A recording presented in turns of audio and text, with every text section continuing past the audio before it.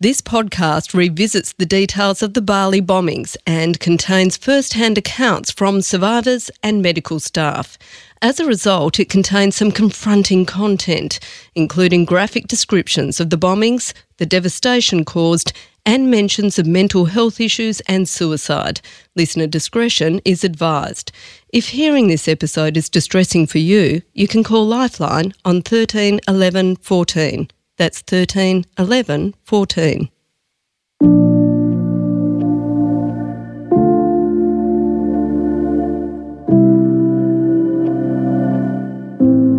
Pretty much about 4 or 5 hours after we arrived, a terrorist attack on the Sari Club happened. There was 11 of us there, and 5 of us ended up surviving and 6 died. We knew very early on that we had to action the disaster plan. The life that we thought we were having just went bang, that's it. I think it was a test of strength, a test of determination and a test of courage. 20 years ago, on the 12th of October 2002, Bali was struck by a terror attack. Bombs ripped through the popular nightlife district Kuta. 202 people would die, including children. The victims came from 21 different countries. Germany, Britain, New Zealand, all corners of the globe. But by far the biggest death toll was suffered by Australia, with 88 lives lost. I flew to Bali the next day to cover the atrocity for Network 10 Australia, and this is when I first met the survivors. Hi, I'm Ali Donaldson.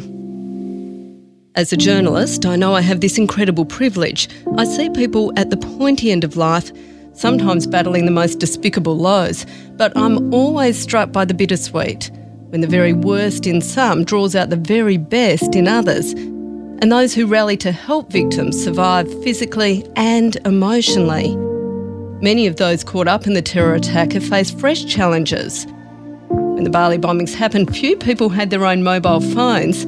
The emergence of social media has seen the onslaught of trolling, and I was shocked to hear some even had strangers telling them to get over it. So 20 years on, you may ask, why should we revisit this? I wanted to know, how did they survive the unthinkable? And when we all caught up again, even I was shocked. The twists in the paths their lives took, well, some were nothing short of astounding. The shockwaves from the bombs that night were felt across continents and through time, far beyond the victims themselves. This is Shockwaves, the Bali bombings.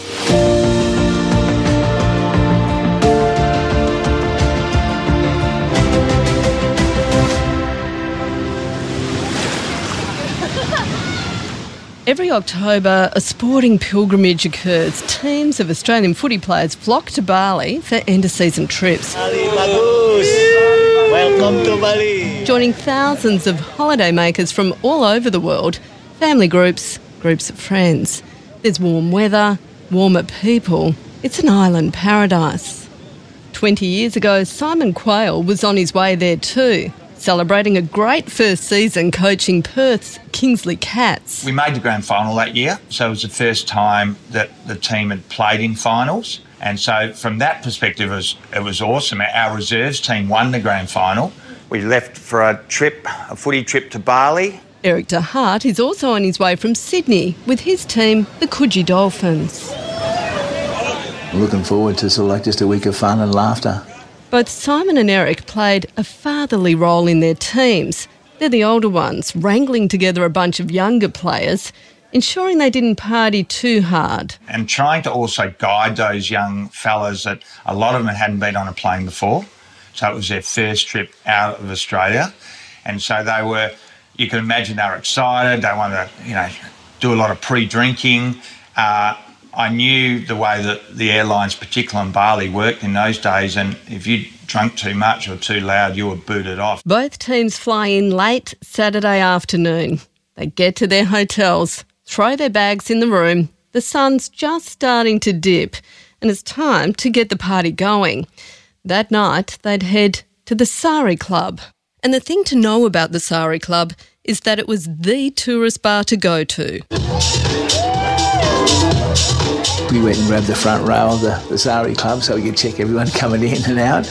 Just had 4 or 5 tables and we're just sitting there laughing. And being Saturday night, within a few hours, the popular club in Kuta was packed. The dance floor was really pumping at that time. I remember I was just standing still, probably being the coach or the parent, just overviewing, looking where everyone was, making sure that, you know, there was no one alone in Bali and just everyone enjoying themselves and looking around. And I remember watching this guy, the South Australian guy, he's walking around, big dude, got no shirt on, just dancing like he's, you know, Michael Jackson, and all the girls were just clinging off him.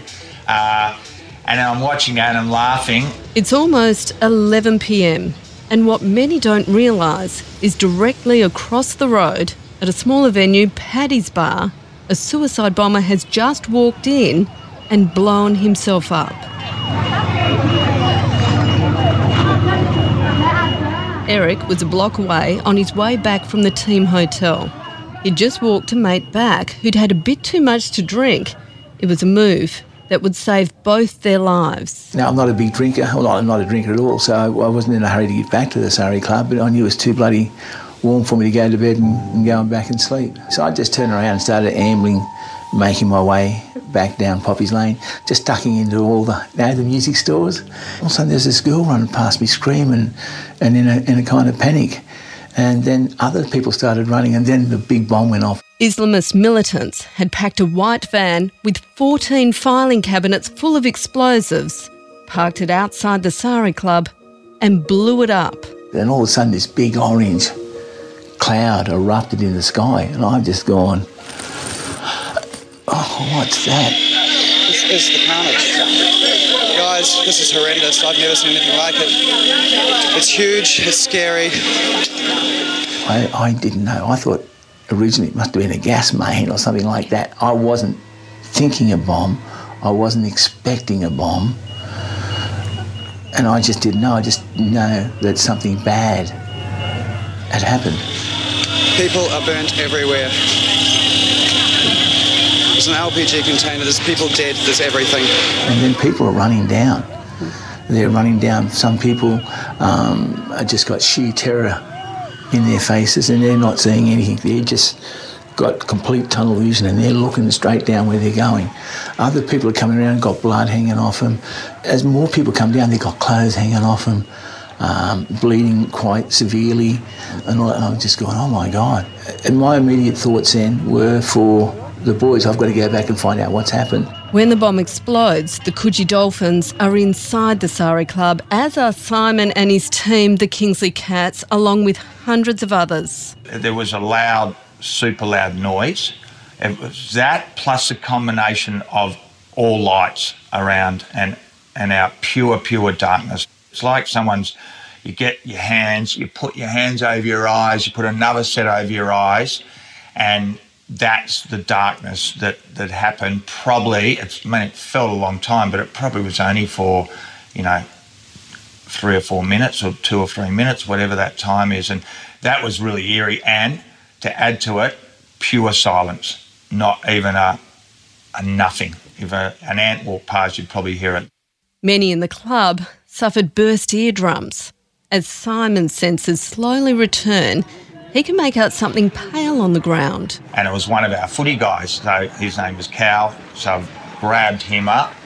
There was rubble and people and parts of people everywhere. It wasn't so much the sight, it was the feel underneath your feet that you could see it all, feel it all.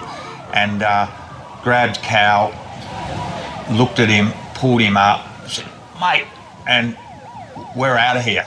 And he said, I can't go anywhere. I said, why? And he said, I can't find my other phone.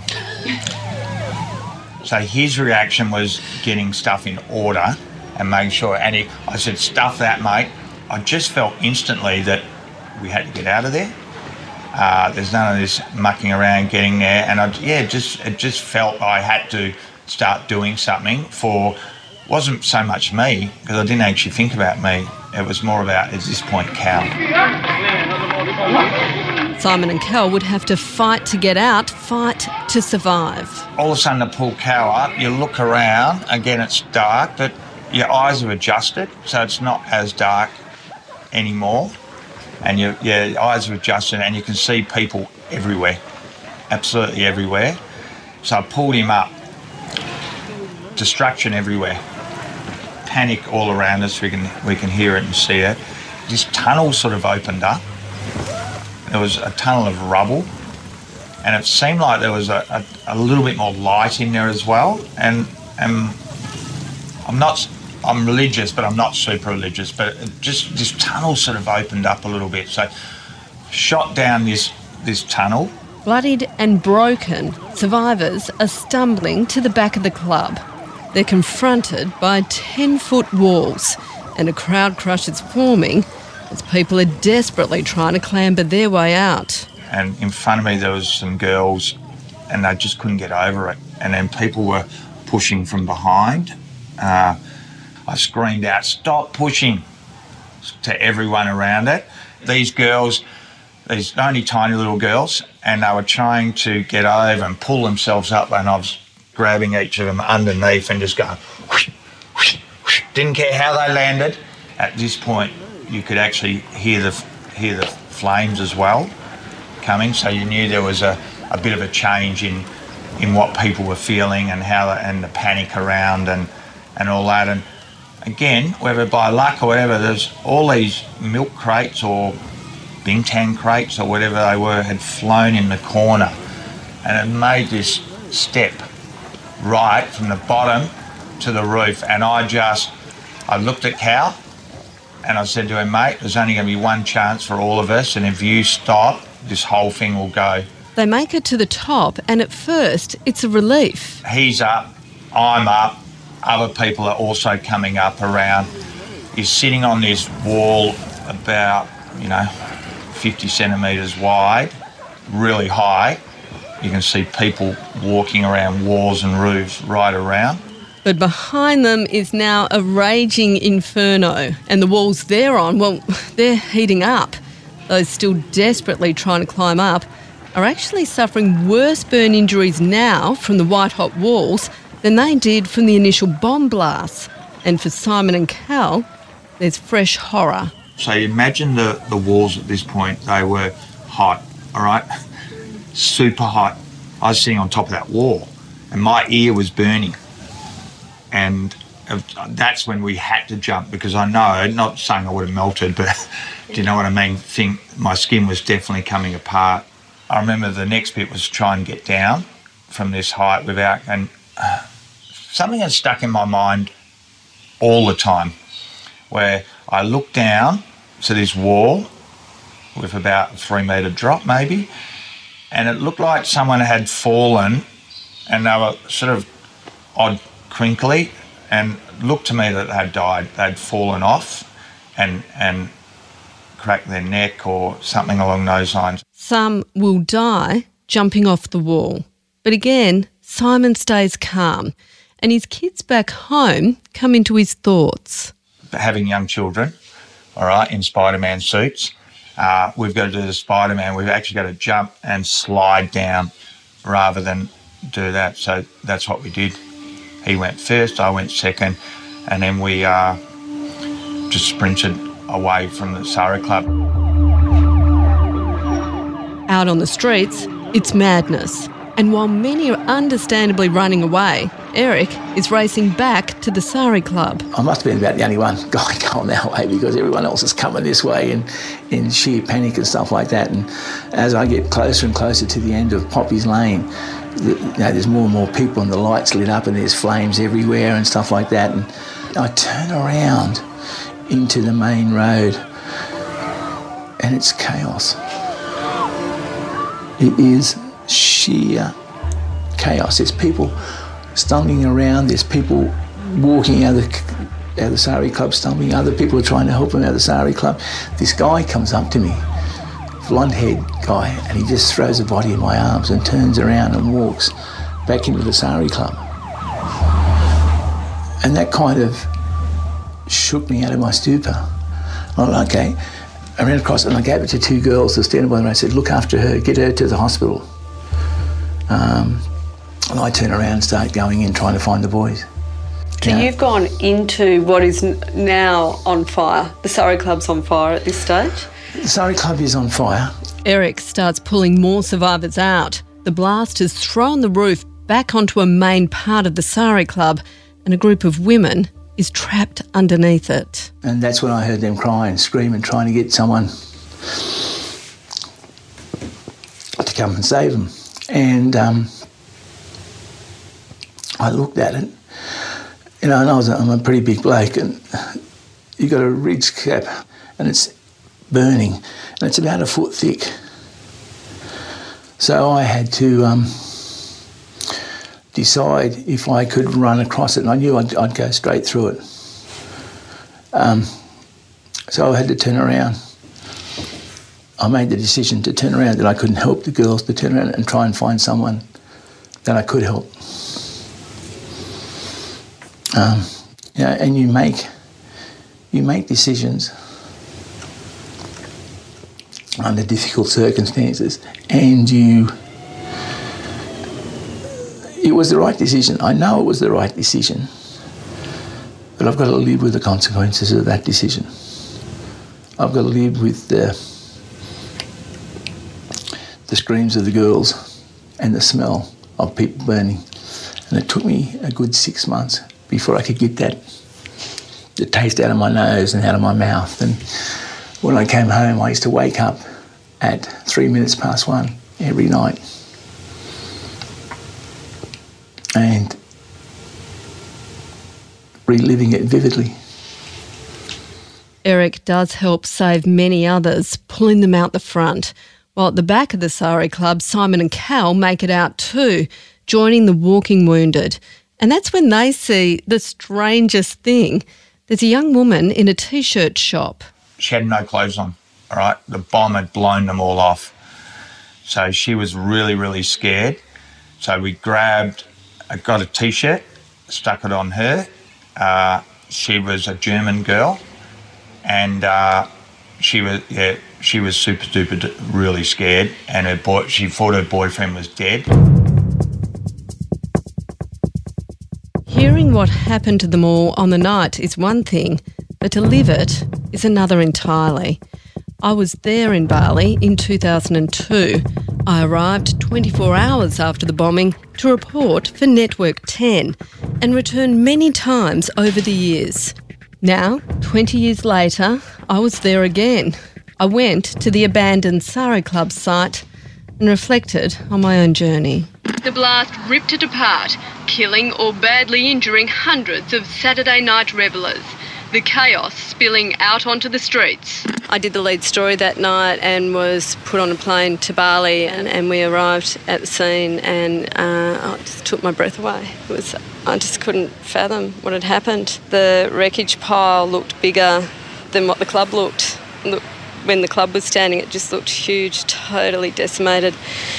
And I remember seeing a hand, a lady's hand, and she had wedding rings on, and it was shocking. It was just so shocking. You know, people thought it had been gas cylinders exploding. I think by that stage, my first piece to camera I shot was saying the FBI was on its way, because it was a year after September 11, and the idea that this was a massive terrorist strike was already starting to brew. Also, by sheer coincidence that night, 2 off-duty Australian Federal Police officers were in the Surrey Club. The hunt for the bombers would begin immediately. In the next episode of Shockwaves, the Bali bombings, the hunt for the bombers. I want to shoot them by myself. You would shoot them? Yes, sure.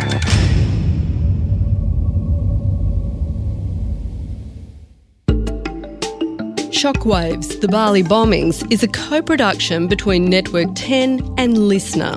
Hosted, written, researched and produced by me, Ali Donaldson. Script editing by Jennifer Goggin and Jake Morecambe. Sound design and audio production by Dave Stein. Audio recordists, Owen Wynne, Ben Patrick, Nathan Hill, Jake Staunton and Carl Carosella. Ali Aitken is the Podcast Content Partnership Manager for Network 10. Melanie Withnall is Head of News and Information at Listener. If hearing this episode is distressing for you, you can call Lifeline on 13 11 14. That's 13 11 14.